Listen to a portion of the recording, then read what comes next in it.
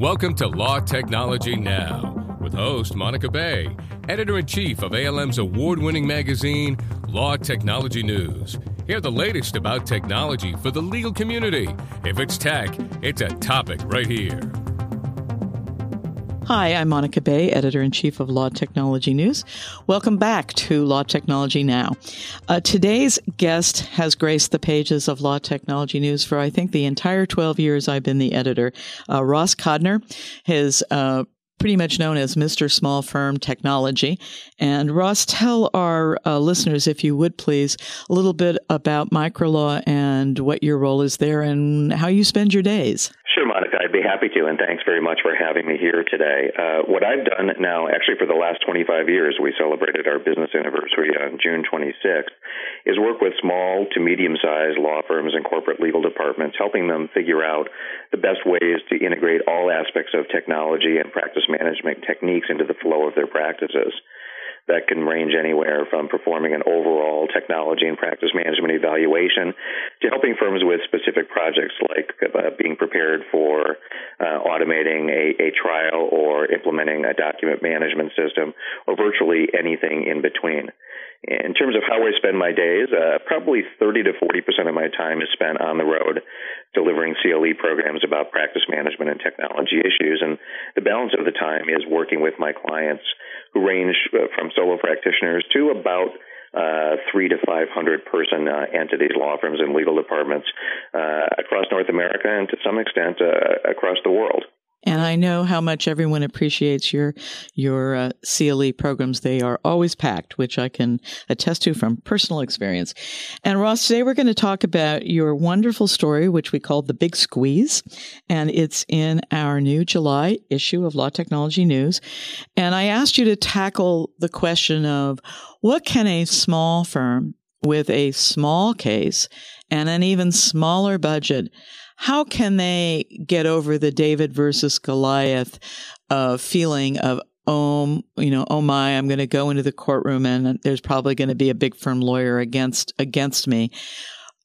You wrote a fabulous piece on how lawyers can use tools they probably already own and actually hold their own in the courtroom, if not excel. So let's walk through that piece a little bit.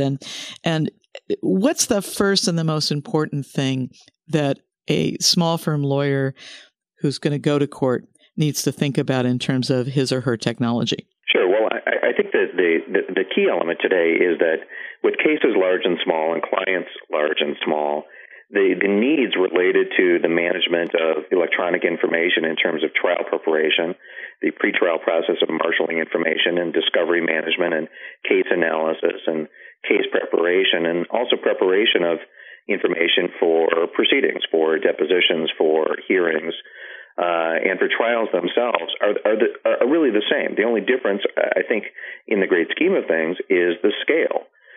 If somebody is trying a simple auto accident case, it's a very different level of scale versus multi-party global litigation.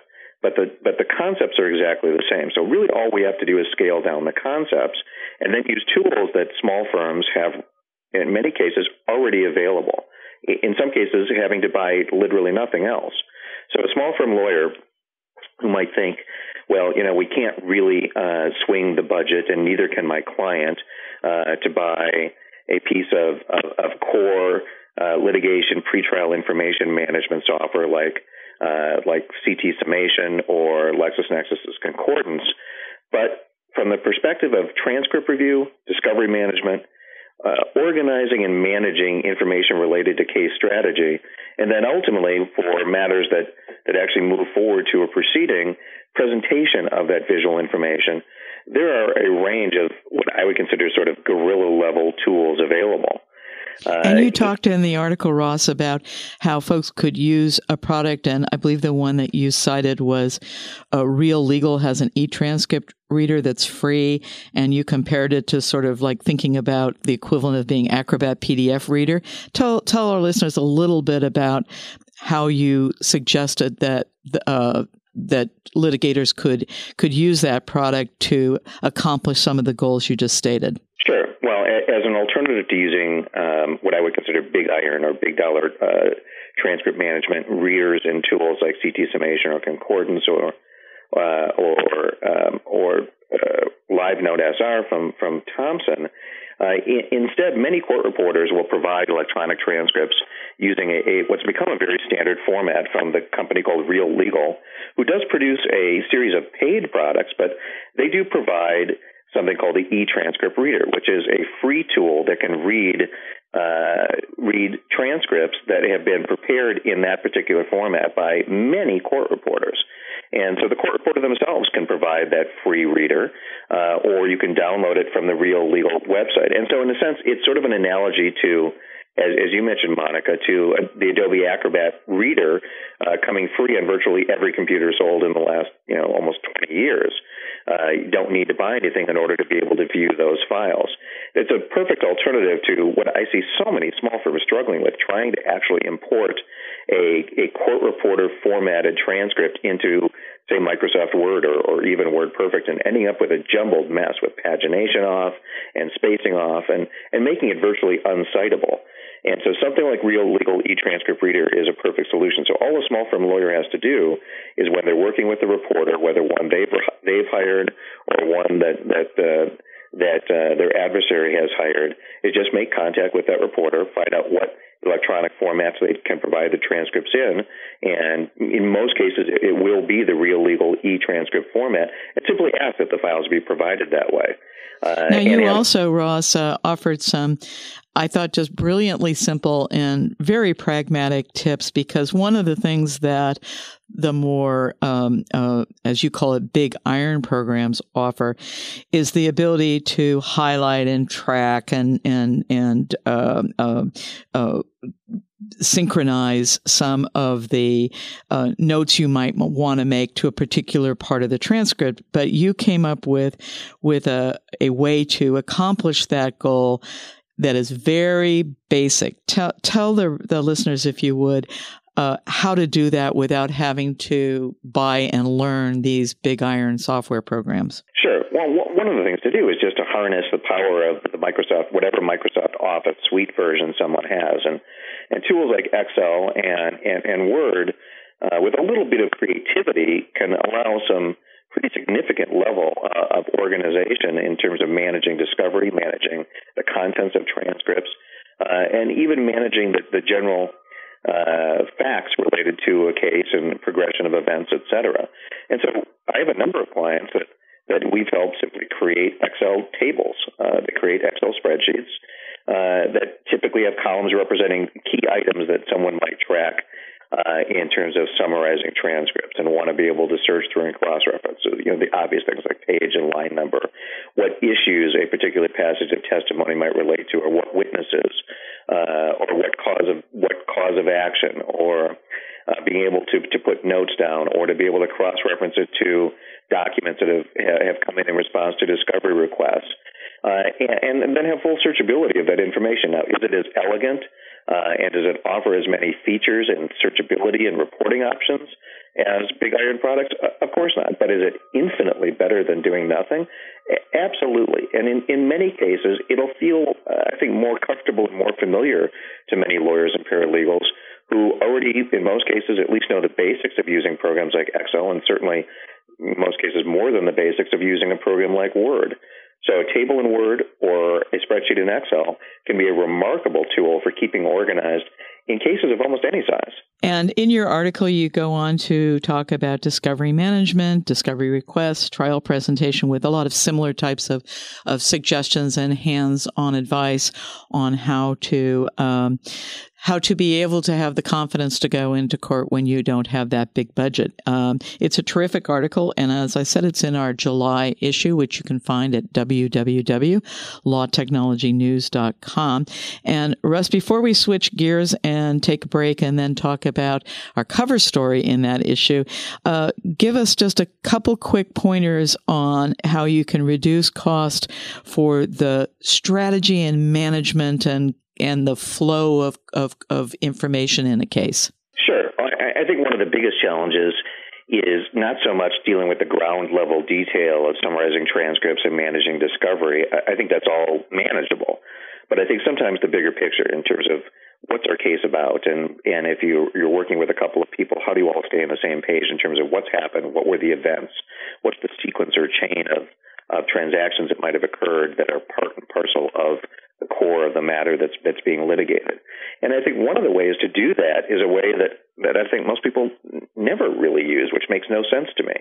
You know, I've written for you a number of times, Monica, for LTN about small firm practice management, and especially how to push practice management software programs like STI's Practice Master or Amicus Attorney or LexisNexis's Time Matter or Client Profiles or any number of other products, and using them to manage factual information in the progression of a litigated matter, and simply creating custom screens that can track all the information related to a case, all of the parties, all of the issues, information about all the witnesses, experts, about co-counsel, about opposing counsel, about courts, about the various vendors that might be involved, from court reporters to forensic technologists, and then to be able to track and manage all discovery, all the outbound discovery requests, what's been received yet, all the inbound discovery that comes in, where has it come from, what is it about, even incorporating the idea that we just talked about of Excel spreadsheets or Word tables to track transcript summaries and discovery, link those back in and let the practice management system be a centralizing source. We have to take a break, Ross, so I'm going to cut you off. One final note on your story that I particularly liked was your recommendation that sometimes it's really appropriate just to go ahead and buy specialized software. And I know you cited one of the products that I hear constant raves about, which is LexisNexis's CaseMap. We've been talking with Ross Kodner, who's CEO and Senior Legal Technologist of Milwaukee's Microlaw. We're going to take a brief break to hear a word from our sponsors, and then we're going to come back and tell you about the new LTN Vendor Satisfaction Survey. I'm Monica Bay.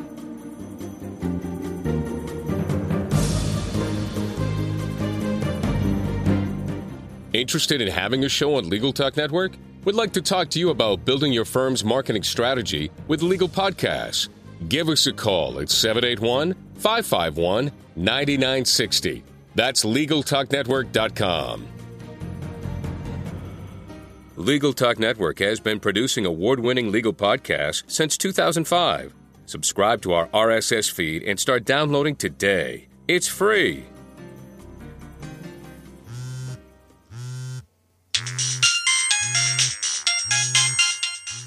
It's the office calling again. Don't answer it. Why not? I'm listening to Legal Talk Network podcasts to get my CLE credit in West Legal Ed Center. Oh, yeah.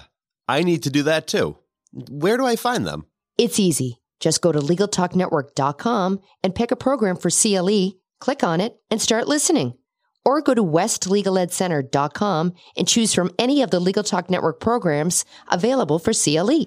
That's perfect. The office can wait.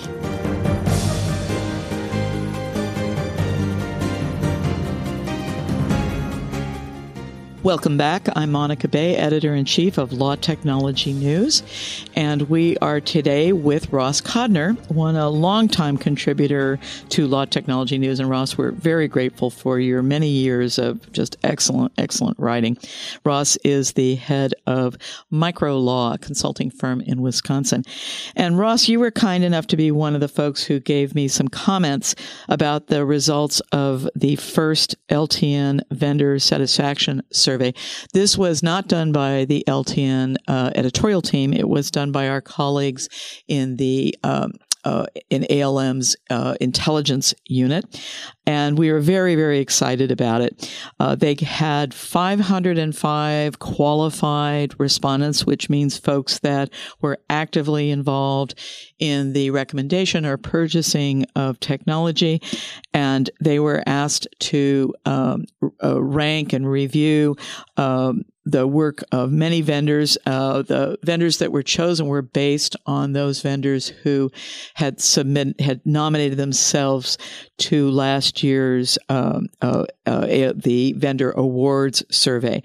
So it was a good turnout, and to no one's surprise, the number one criteria that was cited by the folks who were responding was customer service. It was a landslide. It was 77% of all of the respondents.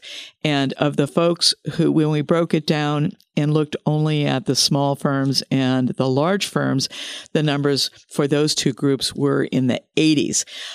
Ross, what's your sense of the mood right now among the entire legal community, and why there was such an absolute outcry of demand for customer service responsiveness to issues and prompt resolutions? Well, because I think that as lawyers have become more and more business savvy, pressed by the demands of this changed and much tighter economy, I think the level of tolerance for software products that don't perform as advertised or don't perform as expected has dropped absolutely off the radar screen. People are fed up. People expect to get what they pay for. People are tired of new product releases that come too quickly before a firm can even assimilate the changes of the prior version. And firms want to actually use the programs that they've purchased instead of just scratching the surface. Instead of using even something as ubiquitous as Microsoft Word like a typewriter, firms are pushing their tools. And it's about time. It makes sense to better use what you already have instead of buying new things. And I think the only way that works is to have a vendor who can provide reasonably responsive and contemporaneous answers to questions, and answers that don't cause other problems. So having tech support people who are actually familiar with those products. And so I think that we're seeing a bit of a backlash also to the offshore outsourcing trend. People are very tired of having somebody answer the phone who clearly doesn't really know the product, in many cases doesn't work for that company, and requires somebody to follow some rigid, sometimes utterly ridiculous flow chart.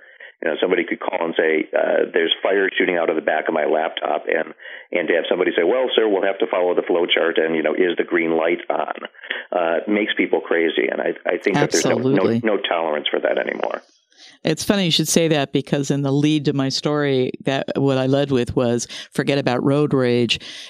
Just ask anybody who's tried to call an airline or, a technology company to get help. And I know from personal experience, righteous indignation has become my second favorite emotion.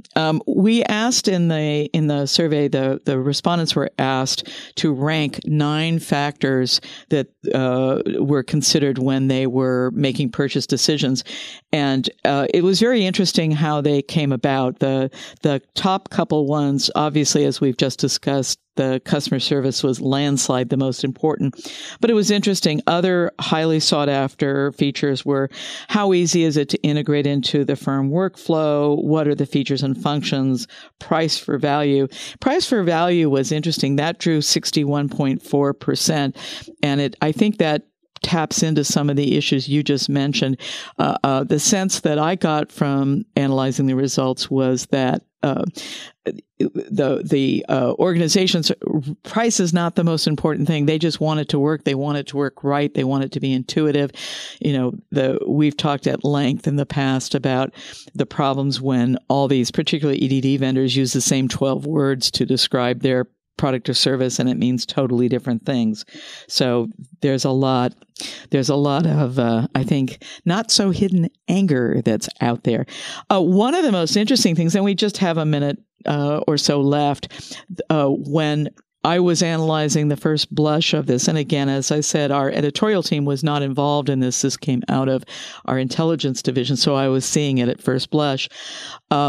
Interestingly, I asked the team, the intelligence team, to recrunch the numbers and look at the differences that emerged if they looked at only small firm respondents and then only large firm respondents. And when I thought about it, this probably wasn't too terribly surprising, but one definite trend that came out was that even when the larger firms are satisfied with a product, that they're a little reticent to want to recommend it to their peers. And the first version of the story, which is in the print magazine, I got that processed, and then I thought about it a little bit longer, and I actually added some more to the online version, because the thing that didn't jump out at me, Ross, when I first tackle this was the obvious, which is, well, if anyone's had anything to do with any large firm, they know that they do not want their competition to know what they are doing. So I apologize in advance that the print version missed the most obvious aspect of it. But do you think, aside from competition, Ross, is there anything else that is fueling a reticence for the larger firms in particular to want to tell their peers that they really like a product? I guess my sense is the large firm mentality seems to be so different than the small and mid-sized firm mentality. And I think that if there's reticence, it might be something that's interpreted as reticence, but I think the reality is it might not be an issue that's even thought about. Everybody is scrambling so hard to get their work done, and there is a leaner staffing situation in firms of all sizes, which means people are handling heavier and heavier caseloads, hopefully relying more on technology to make up for sometimes the lack of depth in personnel and availability of personnel. But I think, Monica, it's an issue that's a non sequitur, that I'm not sure that the issue is being given that much thought in the rush to simply get through the chaos that is a typical workday, and especially in a lighter staffed workday. I think that's really what's happening. You may be absolutely right. And unfortunately, we could talk about this for quite a long time, but we're out of time. So I first want to thank Ross Kodner. Again, you are with Micro Law based in Milwaukee. And anyone who wants to get a hold of you, Ross, what's the best way to reach you? The best way is through microlaw.com, or my email address, as always, is rkodner@microlaw.com. And Monica, thanks very much for having me. Well, Ross, that brings us to the end. We could have easily talked for another hour and a half on this. I thank you so much for your time. And I'm delighted to have everyone listening with us. If you want more information, you can visit www.Law Technology News. And of course, you can find Law Technology Now in 3 places. With our partners at the Legal Talk Network at www.legaltalknetwork.com, at our site, www.lawtechnologynow.com, and as I always say, because we are so cool, on iTunes. And thanks to everyone in our New York and Boston offices. And with that, I want to remind everyone to remember that there is no crying in baseball or technology, and we'll see you in August. The views expressed by the participants of this program are their own and do not represent the views of, nor are they endorsed by, Legal Talk Network, its officers, directors, employees, agents, representatives, shareholders, and subsidiaries. None of the content should be considered legal advice. As always, consult a lawyer. Law Technology Now is produced by the broadcast professionals at the Legal Talk Network. Thanks for listening. Join Monica Bay for next month's podcast on the technology issues affecting the legal profession today.